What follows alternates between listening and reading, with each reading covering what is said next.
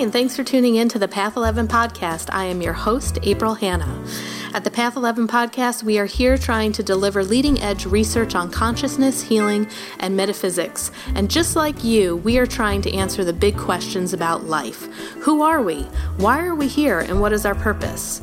We hope by listening to our podcast, it will make each day you live on Earth a little easier to understand. And now for today's podcast. Hi, everyone. Our guest today is Dr. Scarlett Heinbuch, and she was a presenter at the Afterlife Awareness Conference in Salt Lake City, Utah, that we had the pleasure of live streaming. That live streaming is still available for you to purchase if you would like, and she is going to talk a little bit about the presentation that she's giving, Energy Healing in the Clinical Setting, that will be presented there at the conference. But she also has a shared near-death experience with a gentleman by the name of David Schwartz. She also wrote a book about it called Waking Up to Love, Our Shared Near-Death Encounter Brought Miracles, Recovery, and Second Chances. So I'm very excited to have this conversation with her because, as many of you know, I'm an energy healer and also a licensed mental health therapist. So talking about energy healing in the clinical setting is a conversation I've had with so many people who are kind of afraid to branch out into that direction, to blend the two. So I know that this is going to be an excellent conversation that we're going to have, and also the topic of the shared near-death encounter. So I couldn't be more excited to introduce you guys to Dr. Scarlett. Hello. Hello. Thank you so much for being a guest here on the Path 11 podcast.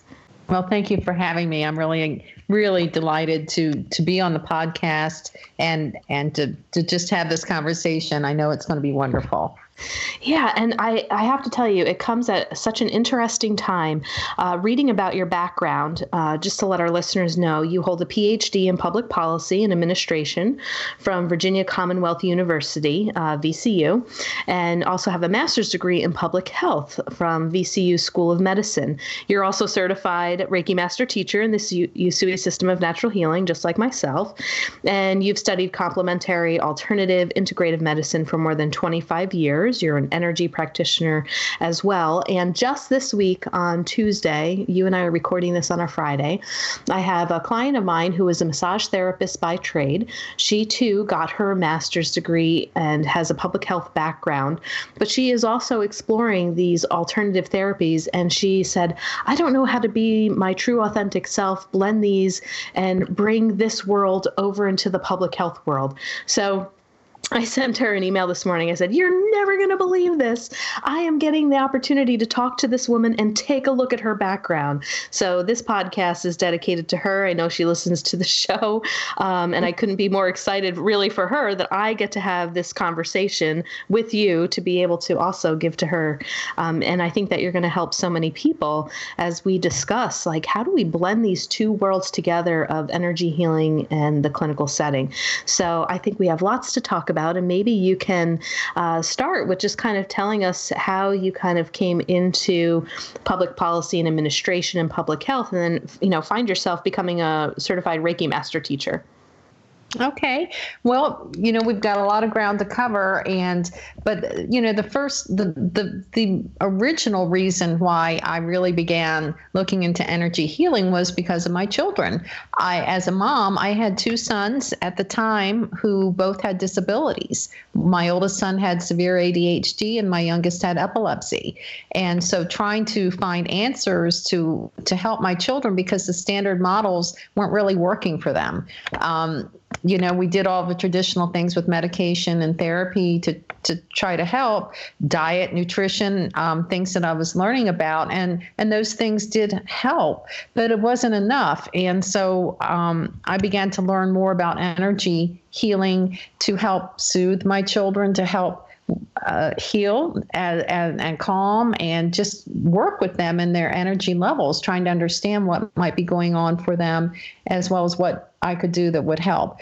So as I continued on in this learning mode, I became more aware that I wanted to understand research. I wanted more validation, because I found that I was very research oriented, and it was important to me when I was talking to my son's doctors and other clinicians that I understood what they were up against in terms of their models that they were working with, and how I could find a way to bridge that gap to communicate with them about some of these other modalities. And something as basic as most of your listeners probably are very aware of about nutrition, a lot of the time people at that time did not really even understand that. So I had a pretty big bridge to walk. So one of the ways that I did that was to educate myself by going to school to understand research methodology, understand how to really design a good study so that I could find a way to see if we could eventually measure this. So as I went along, I continued working with my children. Over the years, they got better, and things continued to improve. And I found that I seem to have a gift for helping other people with working with energy. So I continued to explore it while also being a single parent and working full time. And then I ended up going back to school to get my doctorate in public policy. At that time, I'm being in Virginia, I was in Richmond, and they didn't have a doctorate in public health. So I ended up going to public policy, seeing how I might be able to use what I was learning to advance the way that we work with people in public health settings. So again, I'm no stranger to kind of putting together different places, different modalities and different disciplines. So that's pretty much what got me started on my path with energy healing. Wonderful. And I'm going to ask this question for some of the moms out there that might be listening that do have children with epilepsy and ADHD. And I think that it would be nice just to spend a few minutes on that. So maybe you can give some direction to parents who might be looking for other alternatives to help their children, and maybe how you saw your children improve with everything that you did to work with them through, like you said, the energy healing, the nutrition, and all of that. But what did you find really helped them the most? And what are some other things that parents can do with their own children that might be going through these difficult times? Mm-hmm.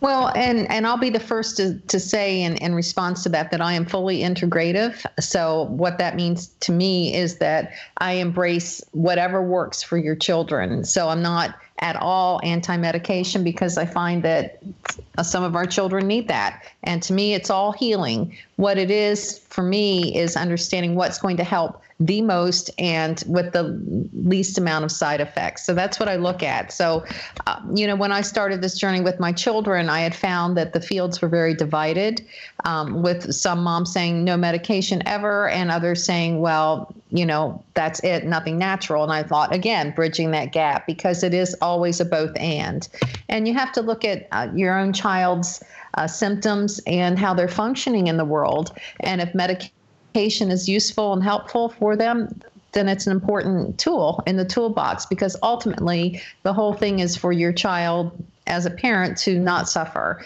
and to help them function and be as well as they can be. So, so I did a little bit of both with both of my children while exploring the basics of nutrition. So what I found that was extremely helpful for both of my boys were essential fatty acids. And that's things like the omega-3s, your fish oils, things that now we know are so important, but at that time, no one had ever really heard so much of fish oil. So when I began to research how important that was for brain development, and it's also, a catalyst for vitamin D, and a lot of our children are vitamin D deficient, which also impacts a lot of these learning issues, and children with autism as well often have vitamin D deficiencies.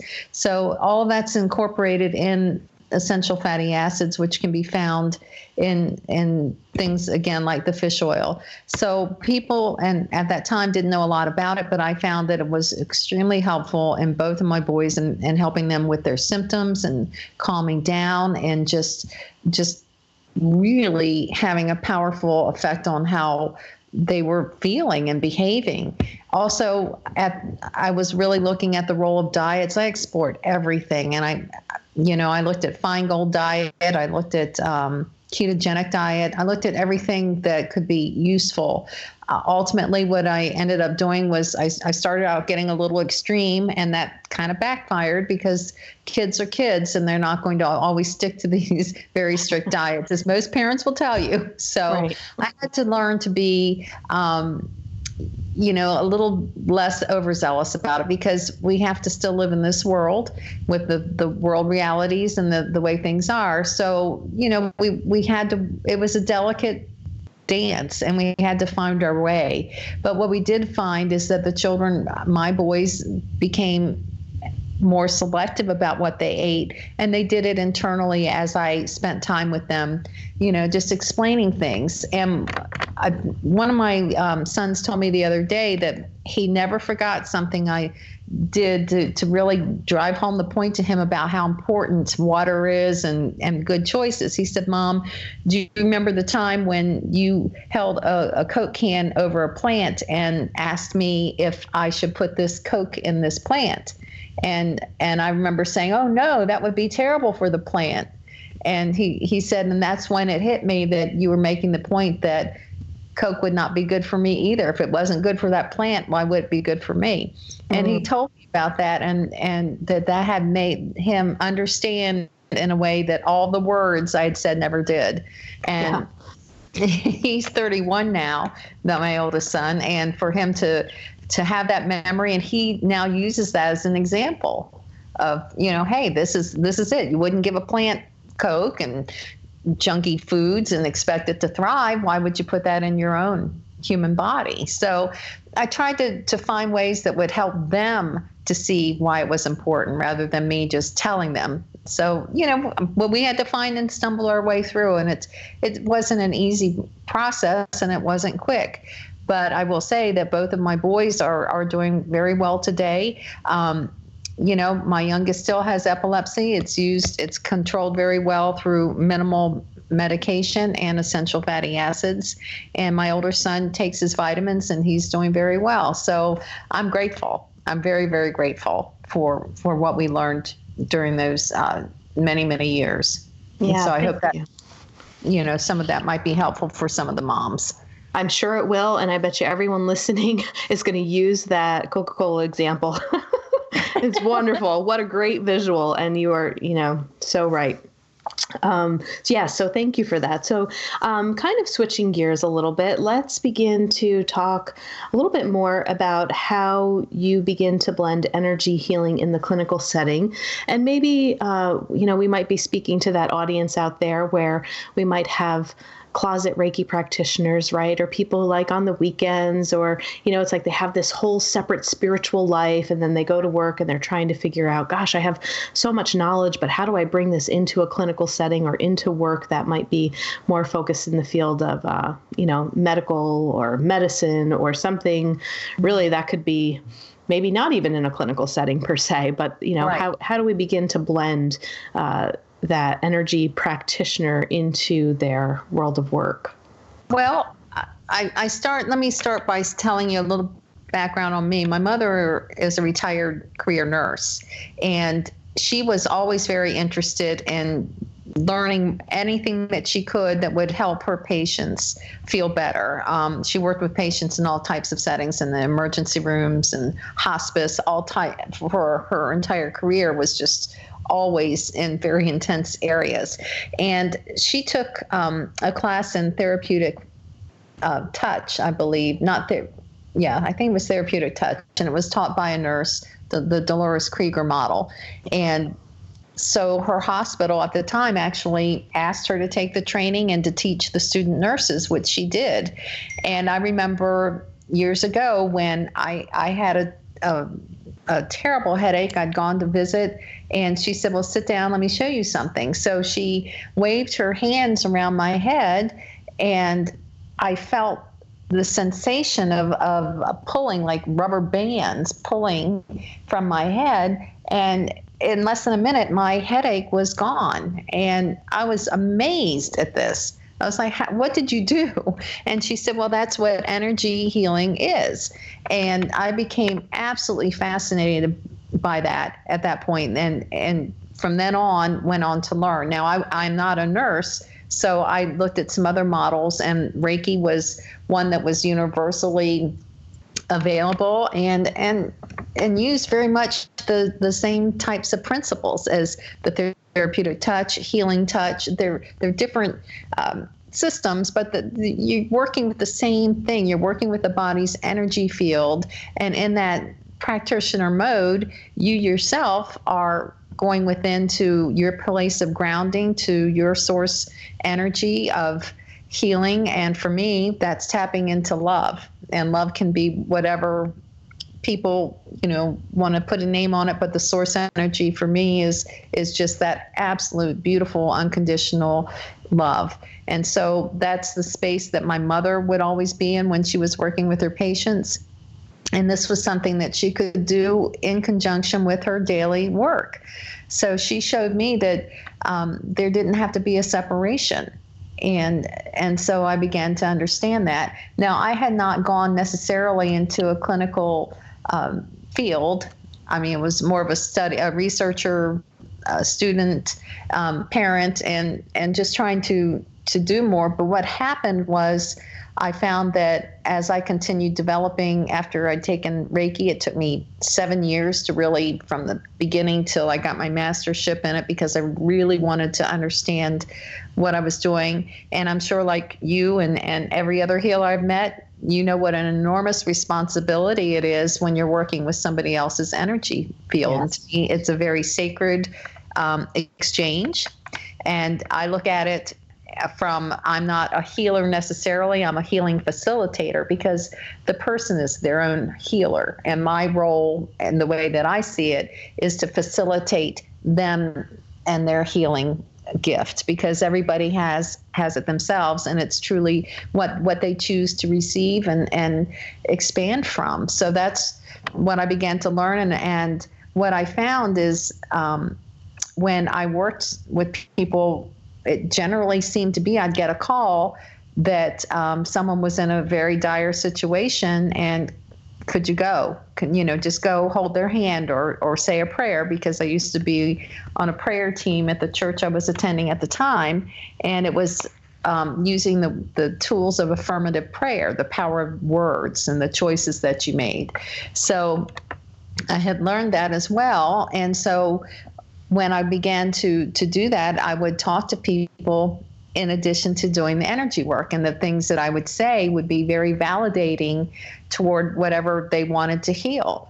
And so I would combine that with what I would see in my mind's eye of them being whole, well, healthy, and being in their very highest and best. So I would hold that vision for them. And it didn't matter how far away from that they might be at the moment I was with them. I just held that vision, knowing that just like healers, we walk in two worlds. We walk in the physical world, and we walk in the world of energy, and we're doing it simultaneously. And so I would see that person, no matter what the physical appearance seemed, their higher being was healthy and whole and well. And so I would hold that energetic space for them. So I'm hoping that's making some sense in how I'm explaining it. Yeah, absolutely. Okay. And maybe we could even, this might be a really nice bridge to go into how you met David Schwartz back in September of 2005, and how you were working with him. And let's hear more about this shared near-death experience. Okay. Well, and a little background on that. As when I was a really little kid, I had my own near-death experience when I was 4 years old, and I recently found this out. I had not really remembered, and my mother reminded me of it, that I had nearly drowned in a neighborhood pool, and she found me on the bottom of the pool, got me out, and revived me. But I remembered from that experience feeling a sense of peace and love and floating, and so I think that there's a connection there. And I was also extremely intuitive as a child. I was able to see spirits. I knew things that there was no way I could have known. So I had a lot of abilities, I think, from a young age that kind of helped me to be able to be out of my body, to be in a more loving space and know that one did exist. So anyway, as I continued developing, a friend of mine, and I'm very upfront about this in my book, and I'll be upfront about it on the podcast too. I had, with all the stress of dealing with my children, even as I was stumbling along with this, there were times when I was feeling very down and discouraged because it was very hard, and I felt like I was drinking too much. So I ended up going to an AA meeting, and I just say that because it's important to the story. And so a friend of mine was telling me about their friend and saying that this person was had been stricken with an illness that no one knew what had happened, and ended up in the hospital, and now was in a coma, and all systems had shut down, and the person was on life support. Their lungs, they'd gone into acute respiratory distress, and then acute renal failure, and then had all these other things going on. And so this person turned out to be David. And so I met his mother. I never had met David before, but I met his mother, who was called in from San Francisco for the third time to come say goodbye. And I met her that night at a meeting, and she touched my heart. There was just something so amazing about her and her, just her strength, her resilience. Here she was seeing her son, and she told everyone that she had signed the funeral directives that day, that they didn't expect him to survive, that he had been in that coma for going on 4 weeks at that point, and everything had shut down. He had not responded to the treatment protocol, and he'd had a very rare form of vasculitis, which at that time is called Wegener's granulomatosis. And so many times people didn't survive that, but nowadays they can, but there's usual permanent disability if people live, because it damages the organs to just a terrible level. And so when I heard about David and what had happened, and I saw people who knew him were standing around crying because he wasn't going to make it, it just touched my heart. So I was going to say to her, hey, I'm really sorry about what's going on. But instead, what came out of my mouth was, I said, I don't think you should give up hope yet. And so she looked at me like, well, what do you mean? Because this is not really going to work too well here. And I said, well, I told her that I did Reiki and healing prayer, and if she would like me to go visit her son the next day, that I would do that if she wanted. And so he was in the cardiac care unit because, in addition to everything else, his heart was out of rhythm and AFib. And so she said, yes, okay. And I went to go see him the next day. I wasn't even sure if he would be alive, but he was. And that's how I ended up going to go see him. And so he was, at that time, as I said, he was an AFib, and he had the acute renal failure and acute respiratory distress. He'd also had a lung that had collapsed, and they'd had to put in a chest tube. He had blood clots. He had double pneumonia. He had sepsis. When we talk about this now, it's almost amazing. When we've spoken about, people say any one of those things wouldn't be survivable. And so when you couldn't be survivable, but when you put them all together, it's just how was even hanging on at that point. So I went in to work with him, and this is really important. And I know all the healers get this, so you'll get it. Even though he was in that coma state, I introduced myself as though he were awake and could hear me. And I had remembered that my mom had always said, people can hear you even if they're not conscious. So be careful what you say and treat them as though they're awake. So I introduced myself and asked his permission. And that was critical, because I've also learned, as I'm sure everyone else who does this too, people have choices to make in these situations about this is their soul journey. So do they want to be here or do they don't? And so it's not up to me to make that decision or to force healing on anybody who doesn't want it. But what I wanted to do was be there in the presence and see what he wanted. So what I did was I asked his permission, and I told him that this was his choice, that he was in control, that he was empowered, and I could hear his decision, and I would wait patiently to see if he would like for me to work with him or not. And so I stood there, and as I did, I felt this little puff of air, because the only thing in the room at that point were just the machines going. And so I said, okay. So I took his hand very gently, careful not to dislodge anything. He had an IV line, and he had, the pulse oximeter and all the medical things and bags and everything that a person who's critically ill has. And I took his hand and I said an opening prayer, and my prayer was very specific. It was saying whatever his highest and best was under this dimension and any other, and only the most sacred and holy energies here and present today for him. And I asked him whatever he chose to do, whether he wanted to stay in this life. If he had unfinished business, I would do what I could to help him to return. And if he chose to go, to know that he was loved, that a lot of people loved him, and that he was just absolutely loved in this realm and in others. And so whatever he chose would be okay. And as I went around and I did some very light energy work, because at that point his energy was very flat. He did not feel like he was in his body. And honestly, my sense of it was that he was transitioning out. So I stood there as I finished up, and I was getting ready to leave, and I told him that if he made the decision that he wanted to come back and to stick around, I would make a promise and a commitment that I would come back and work with him if that's what he would like. So as I was getting ready to leave, I took his hand to say goodbye and to just do a little closing energy seal. And as I did, I was getting ready to leave, and I found that my hand was sort of stuck to his. He had no grip, so he wasn't holding on, and I couldn't quite pull my hand away. So I realized that his energy was reaching back. Mm-hmm. And it was at that point that I was like, there, he's making a spiritual connection here back. So he's there. He's there. And that's when I stood there and I said, okay, I hear you. And I said, I will be back. I will be back. And so that's when we began our healing journey. Do you have any questions at that point before I? Well, no, but my question might lead to where you're going next, because then I'm curious to know, when he did come back and make a recovery, was there anything that he remembered from your session?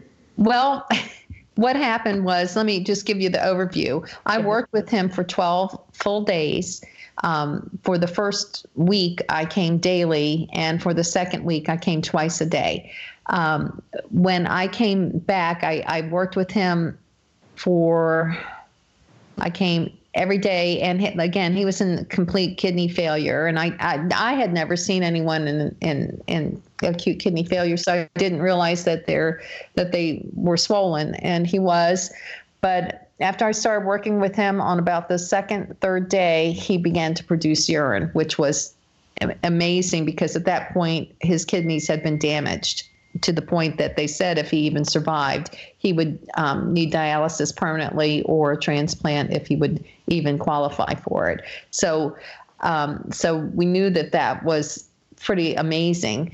So when about the fifth day that I was working with him, I had an experience when I began the opening prayer, as I always did. I took his hand, and all of a sudden I was out of my body, and I was in another realm of love, and it was nothing but pinpoints of light, the bright white light, like millions and millions of dots of it. And I call it like liquid love, even though it's not wet. I just don't have human words to describe the texture and the sense of it, except that it wasn't a living energy, and I was in it and of it. And that's where I met David, on that realm, his spirit. And as I was there, he was there in front of me, and I was still holding his hand in the spirit realm. And that's when I knew, my spirit opened, and I had this knowing that my soul has always known this man. I have always known him and always loved him.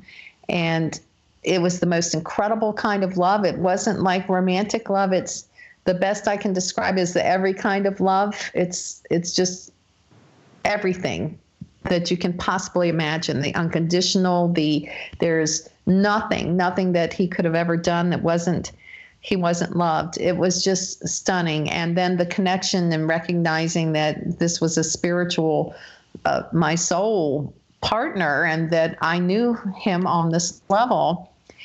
And then I was plopped back in my body, and I'm standing there at his bedside. He is still unconscious, and I am not knowing what happened, except that I'm now seeing him with completely different eyes and just totally stunned by the experience. I went on and continued with working with him, just shocked. I was like, this can't be my soulmate. How can this be? And I worked with him for those 12 days, and we had some very unusual other experiences involving other healing beings from other dimensions that it took me 13 years to write about that, but I put it in the book. But anyway, when he woke up finally, and he said he didn't have a strong memory of all of the details. What he had was the soul memory. He said when he woke up and saw me, he didn't even know my name, but he knew everything else about me. He said he knew me on a spiritual level. He knew that I had struggled. He knew I had sons. He knew everything on my soul level, and he knew that he was going to marry me, and he knew that he was meant to be with me. And he said later, he knew that he made that choice to return, and he did. And when he began to really heal, the nurses and doctors, and he was in a Catholic hospital here in Richmond, began to call him Miracle Boy, because, again, there was just no explanation for how he was healing and returning and reviving. And so he made a stunning recovery. And I called a miracle, unexpected recovery. There's all kinds of language around it, but the bottom line is there's no explanation why his kidneys are perfect today, why his health is perfect today, because most people who had what he had are usually in needing lifelong continuation of medication. But he's been in full remission for all these years. His health is excellent. And we just are so grateful, that he had this healing miracle. And it turned out he was right. We ended up getting married, I guess, about 7 months later. He was back up on his feet. It took a while for him to get full recovery, to redevelop his lung capacity and things like that. But that was it. And we just both knew we were meant to be together from then on. And we have been. So we got married in June of 2006, and it's pretty amazing to believe that this fall it'll be 14 years since this whole experience. But so that's part of what makes this a very unusual healing story. Is it's also how two soulmates met in another dimension. Wow. And that's how I met my husband. Wow. I love this story. And, it reminds me of, it's another show that I am in the works of collecting stories for. It's called Synchronistic Sundays, to hear stories exactly like this that make people just say, wow. And you just can't make it up. And there's no such thing as a coincidence. It's just like, you can't deny. And that is amazing. Well, thank you. Amazing. It was the last thing I ever expected. Right. So. Wow. Oh, gosh. Now, and I know that you guys, fast forwarding to this year of 2019, August 29th through September 1st, you guys are actually going to be talking about your shared near-death experience on a panel. And do you want to tell people about this event, where they could find you? Sure. That's going to be with the International Association of Near-Death Studies. Most people know it as IANDS. And this is their annual conference, which is, again, an international event. And it's going to be in King of Prussia, Pennsylvania. During that time, August 28th or 29th. I can't remember now, but through then. And we're going to be speaking on that panel for the shared near-death experience. The thing, too, that's very interesting is more and more people are reporting shared near-death encounters. That most people have heard of near-death experiences, and now there's something called shared death, which is where a person is able to spiritually travel somewhat with someone who is dying. And as that person completes the death process, the other person who's had some of that journey with them is returning to their body. And so a shared near death where David was dying and I was able to go there and be with him, and he made the instead of completing the death process, he made a miraculous recovery and return to life. This is what's very unusual about our story. But we're going to talk about that.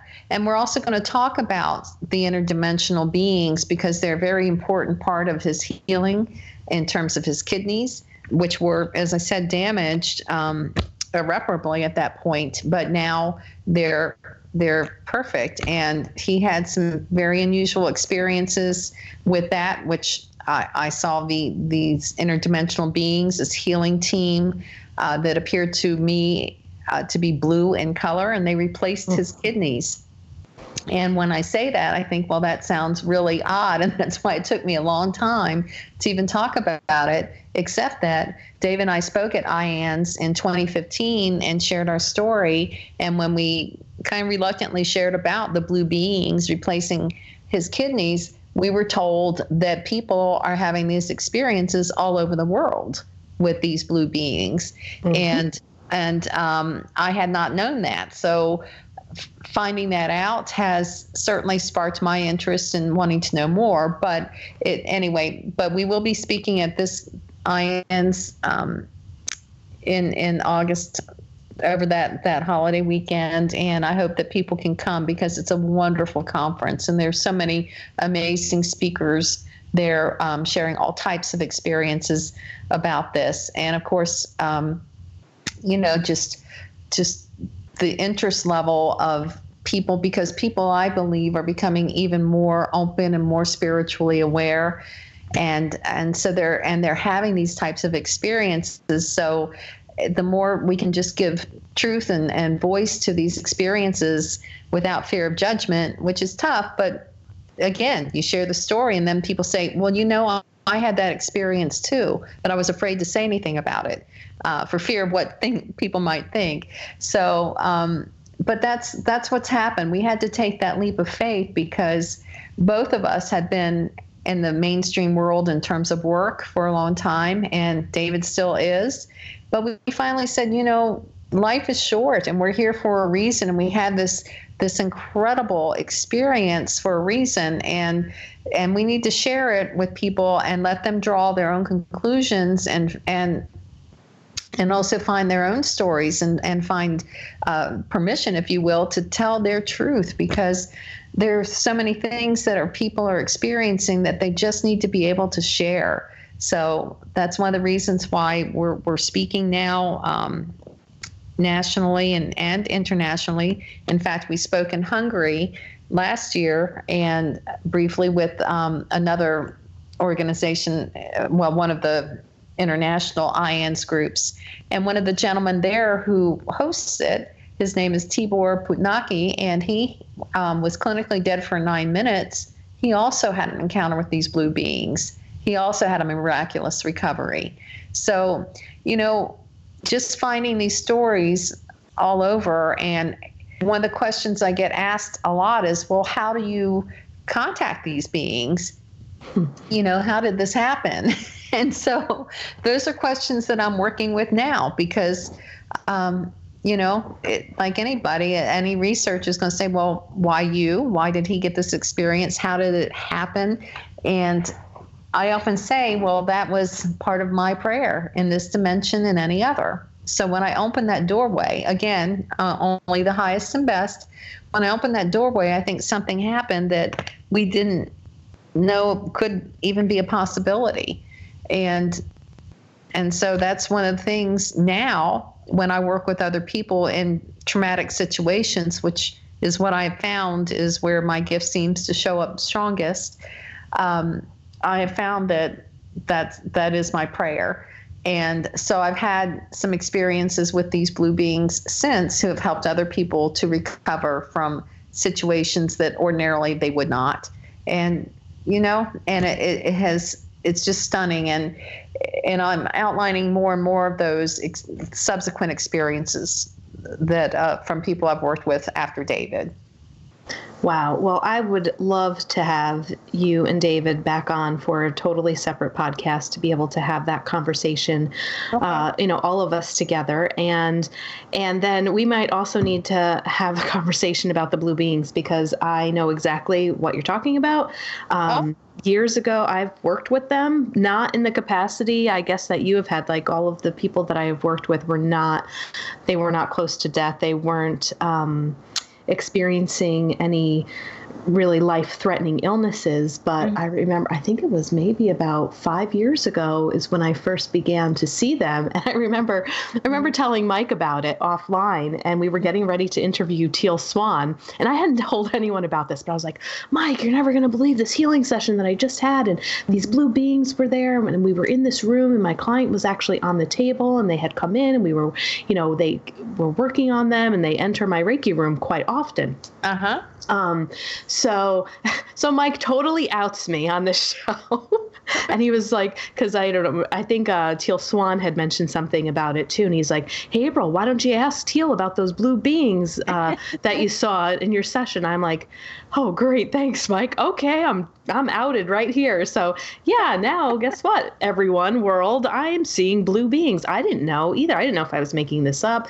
Are they really, is this a real thing? And then the other recent thing that happened to me, and I have it written down in a journal, just this past November when I went to a meditation immersive with Tom Campbell, who's a nuclear physicist that helped create the binaural beats with Robert Monroe at the Monroe Institute. Yeah, he's a teacher of mine. During one of my binaural beat sessions, I believe what I wrote down was I asked them what their name was, and they said, we are the Blue Healers.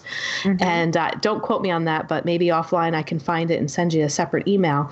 But they had showed up, and they were working on my body in one of the very first sessions of this whole meditation immersive. And I was like, hey, okay, so who are you guys? Because I see you all the time, and, they help. I see them helping my clients, and I'm very familiar with their energy, and they are beautiful. I mean, yes. You can't even put it into words, the essence of the energy of who they are, what they do, and this beauty that they bring in. So I know who you're talking about. Well, that is amazing to hear you say that. And I'm so looking forward to talking with you further about that. Yes. Because people are experiencing this all over the world. And what I found were people were just scared to talk about it, because again, you doubt your perception on this. It's you're seeing them with the spirit eyes, and this is a whole different type of experience. And then to have these healing, just these beings of love who are just focused on your healing, it's just amazing. And that is one of the things that I am doing, is helping people to open their abilities to be able to connect with these loving, healing beings, because they have helped in many, many settings with people that I've worked with, and not all critical too, like you were saying. I mean, they're there to help. And they help on the levels where people need help. And if that means replacing trauma with healing, they do that too. It's not all just organic, physical healing. Yeah. So, there's so much to be. And I'm in fact, that's the next book that I'm working on. Ooh, excellent. So I'll love to be talking to you further about that. Okay. All right. Sounds great. Well, thank you so much for joining us today. And for those of you listening, if you would like to work with Dr. Scarlett, find out more about her services, her talks and events, you can go to healingwithdrscarlett.com. And her name is spelled Scarlett. So thank you. This was wonderful. And I really look forward to having you and David back on for, not a shared near-death experience with me, but a shared experience, a shared podcast experience together we will have. We'd love that. All right. Well, thank you. And for those of you listening too, if you would like a little discount on the live stream, so you can see Dr. Scarlett's presentation at the Afterlife Awareness Conference, you can go to path11productions.com, click on 2019 Afterlife Conference, and you can put in the coupon code podcast10.